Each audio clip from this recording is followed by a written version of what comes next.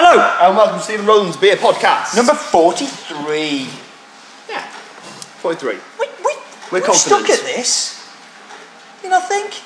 Well, what's that? We've stuck at it. Yeah, 43. It's hard because we're busy people. And drinking beer isn't something that we know. That could be a fib, that couldn't it? But no, but like we've had to do this early, so we're recording this Tuesday We've because I'm been down in London Village, and we're planning and stuff, and we're gonna have to record next week's early as well because I'm in Lithuania. You're a very multicultural man. Drink beer in many places. Man of the people. Right, we should get on with this. Getting on it's quickly. Late. So this week's beer. Tell me about Hawkshead. Hawkshead Brewery, based up in the Lake District. Founded in 2002 in July by Alex Brody, who is a former BBC foreign correspondent. Interesting job to go. Been a drinker, got a long history of enjoying beer. Decided to start a brewery in an old barn near the town of Hawkshead, or village of Hawkshead really, which is on the west side of Lake Windermere. Okay. In 2006 they expanded. It's a pretty quick expansion, really. Right. They moved to the other side of Lake Windermere, to Staveley. And they went from 30 barrels a week capacity to 180 barrels a week capacity. Wow. It's a huge jump up. Yeah. They've also now got a beer hall and shop, and they've really expanded a lot. Nice. I'm kicking myself because I was that direction last year and didn't know they were there and should have gone and see. So yes, if I'm up that way again, definitely somewhere to look at. Looks a really interesting, great place to enjoy the beer. Excellent. Certainly someone I've had beer from before. Oh, you have? As have you. Have I? New Zealand Pale Ale. Is one you gave to me and said you've got to try this. It's really good. Oh, okay. Was that one of theirs? Well, the labelling's very different. So this is their core range. Okay. New Zealand Pale Ale is one of their one-offs. Yeah. Windermere Pale is Marisotta malts and a bit of wheat. It's a mix of English and American hops. Yeah. That's pretty much it. It's low ABV, so we're 3.5%. 4. Is it up to 4, this one? Ooh. 4. Wow. Yeah. Okay.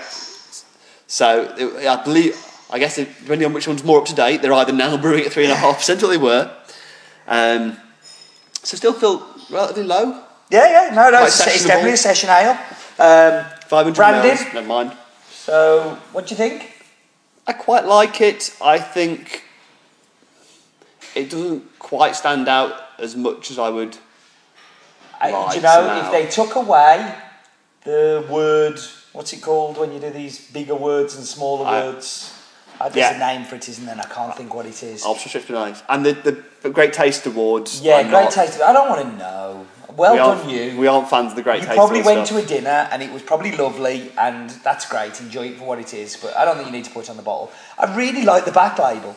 Yeah. The back label looks nice, and it's and I love the metallic-y, the style of it. Yeah, the style. I think it's so close, but so is it a word map? No, it's not a word map. It'll come back to you anyway. But I'm excited to see the word Citra on there. Yeah. I'm excited that I'm sure the water up in the lakes is should be good, shouldn't it? So we've talked about. And again, they're very close to another brewery that I really like, which is of course Hard Knot. Yeah. Literally only miles away from them. Which I love.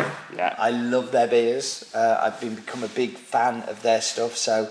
And so I've never had any of the core range from Hawkshead. Nope. But the specials and they've done some collaboration stuff as well with people we like. So Magic Rock they've done a collaboration with. I guess they're quite close to each other as well. But so let's get on let's and get open for God's sake. Stop talking about it. Yeah, no, the label for me, I think it's definitely, it's like it's a 5, it's a 6, it's good, but it's not. Yeah, I'm not quite sure what I'm not sold on. I like it in theory. It just doesn't quite stand out for me. What it's called, word something, or I don't remember. But yeah. Anyway, very pale. Very pale. Very dehydrated urine look to it. Smells lovely. It smells really citrusy, doesn't it? Really lemon zest. Very, peachy as well. Yeah, definitely.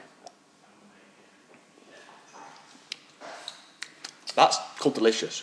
Do you know, I'm kind of surprised because I didn't have high hopes when you pulled the bottle out, and then I saw the pale, the Windermere Pale part. I thought, well, maybe. And actually now, I'm thinking that's really nice. It's very easy to drink. I can imagine going to the pub and drinking that all night. Yeah, this would be a delicious session ale. Yeah. This is not what I expected. Absolutely. At all. No, so it's crafty. You know, it's definite craft beer, but it's dressed up in a tradition. It's like so it's a bit of a very. It's like looking like your granny on the outside, but when she takes her clothes off, she's lovely. You know, it really downplays that image. Yeah. The Alex who started this is very much comes from a background, I think, reading on the website anyway, of fairly traditional British bitter drinking, and having grown up enjoyed those kind of great British breweries. Mm-hmm. But he's also got a Kiwi as his head brewer. Mm-hmm. I think we definitely see that New Zealand style influence there. Do you know? And it's a great fusion, isn't it? Yeah, no, it is. I think it really, really works. I think 4% is great. It's got a really lovely bitterness to it, a really lovely hoppy kind of pithiness to it. But it's not overwhelming. It's not drying, and it's not silly. So it's like to find a 4% like that actually it's that's really satisfying. Yeah, isn't it? Yeah. No, it really is. I mean, like to the point of would I go and buy a case of this now? Yeah. Tempting, isn't it? Yeah. Like it's really, really good beer. And I think that peach you mentioned is really coming through for me. It's like really kind of sweet and full. Doesn't feel hard work at all. That's one of my favourites in a long time. Yeah, definitely highlight this one. Beer Bods.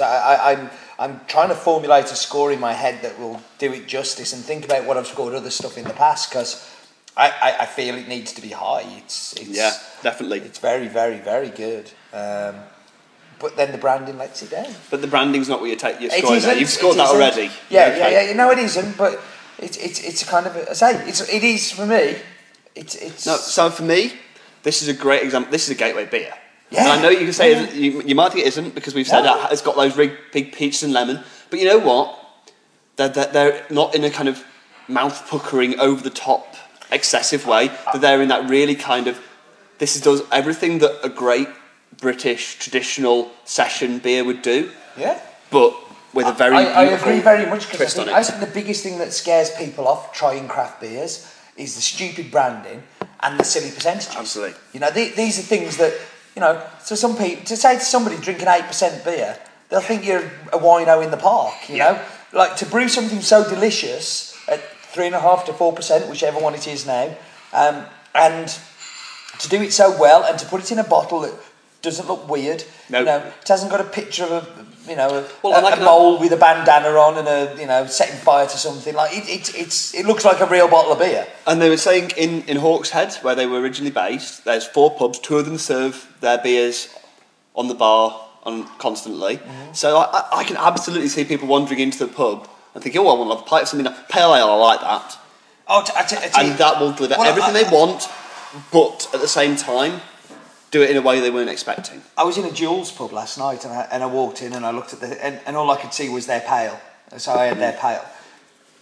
And I wasn't completely blown away, if I'm honest, but like, I never am with it. But if I'd got this, like to use our Witherspoons analogy, like if I got served this in Witherspoons, I wouldn't leave.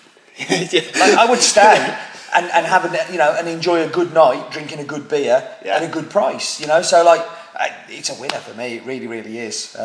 We're doing well singing the praise this one, aren't we? Yeah. I think you should go with your scores first because I think I've been recently, so I think it's your turn. You know what? When you can't find much to drag it down, you've got to score it high. This is one of the best kind of 4% sessionable beers that we've had for me. It's definitely something that I would grab if I saw it in the bar.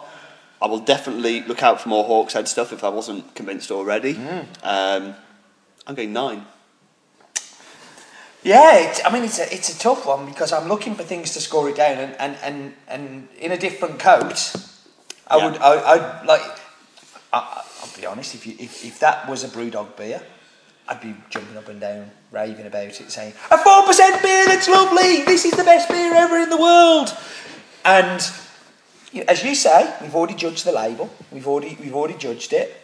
It's we've said that it could be better, but the actual stuff inside of it is freaking delicious. Yeah. Like for me, 9.5. I'm going to really push it up. And it's pretty close to a 10. Yeah. Like, I get what you and mean. that's how much I like this beer. I think it's delicious. Yeah. I'm going to deal with that one whilst we wrap up. Yeah, Okay, we're going to... it's you wrap up. Well. Yes. Sorry for the interruption. We'll wrap this up with saying that this is delicious beer, and it's something we both agree on, which is surprise. So I think we're pretty much... I think it's we both agree it's a stunning beer. Roland's wife here is to collect him and to take him home. So all that he's left to do is done. Can I have another one, please?